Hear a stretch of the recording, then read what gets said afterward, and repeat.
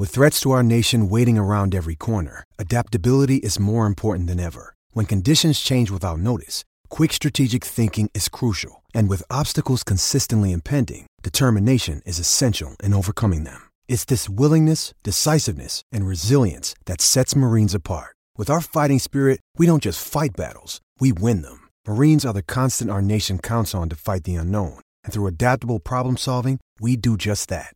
Learn more at marines.com. This is Derek Favors. Here's your Jazz Game Rewind.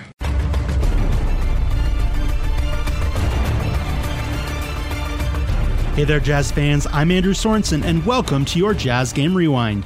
Well, the Jazz headed into Miami to close out their 3-game road trip, and although they got off to a great start... Lob to Donovan Mitchell. Oh, he took it with the right hand in the midair, and then he cocked it and hammered. Oh, Donovan. Oh, wow. With a little extra sauce on that. They would ultimately run out of gas and lose this one 102-100. Now, like I said before, the Jazz did get off to a great start. At one point towards the end of the first quarter, they were up by 19, 35-16. Rudy would then leave the floor, and Miami would go 7 for 9. The Jazz would start the second quarter going 0 for 15, which led to a 20-0 Heat run, which pretty much took the wind out of the Jazz sails. They lost a lot of momentum. They were able to go back and forth in the third and in the fourth. It was a very close game. There were lots of lead changes, but ultimately the future Hall of Famer Dwayne Wade had some big plays throughout the stretch to put this one away and give the victory to Miami. Rebound to Linnet. Jazz down 1:143 left. A hot, quiet Heat crowd has now come to life. Wade at the top.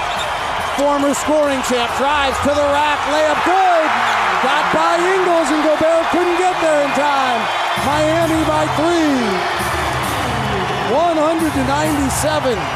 Now, although the Jazz didn't get the victory they were hoping for, the game was exciting all the way to the very end. I'm going to send it over to David Locke so you can hear just how the very end of this game sounded. It's 3.2 seconds on the clock, sideline out of bounds, Jazz ball. Do you go for a 3 or a 2, Ron, or just whatever you can get? Well, this is a long road trip. Take a 3 and get out of here? Go for the win. Kyle Korver checks in. You're not going to have a lot of time to do a lot, Kyle Korver is at the top of the key. Rubio's inbounding on the far side.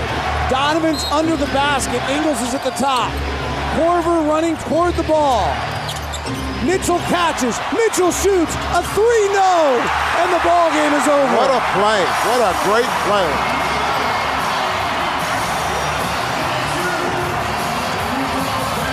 Donovan Mitchell had a great look. Now your player of the game goes to Rudy Gobert, who ended up with 12 points but had 18 rebounds, 4 assists, and 3 blocks. He had his hand in a lot of aspects of the game. Now, Donovan Mitchell ended the game with 18 points, but was 8 for 24 from the field and 1 for 7 from the three-point line.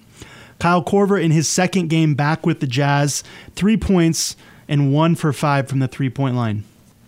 Now, don't forget you can head on over to LockedOnJazz.net to listen to David Locke and Ron Boone's postcast as they break down the game immediately following the final buzzer, as well as David's game notes, Empty in the Noggin, where he'll bullet point thoughts and impressions that he had throughout the game.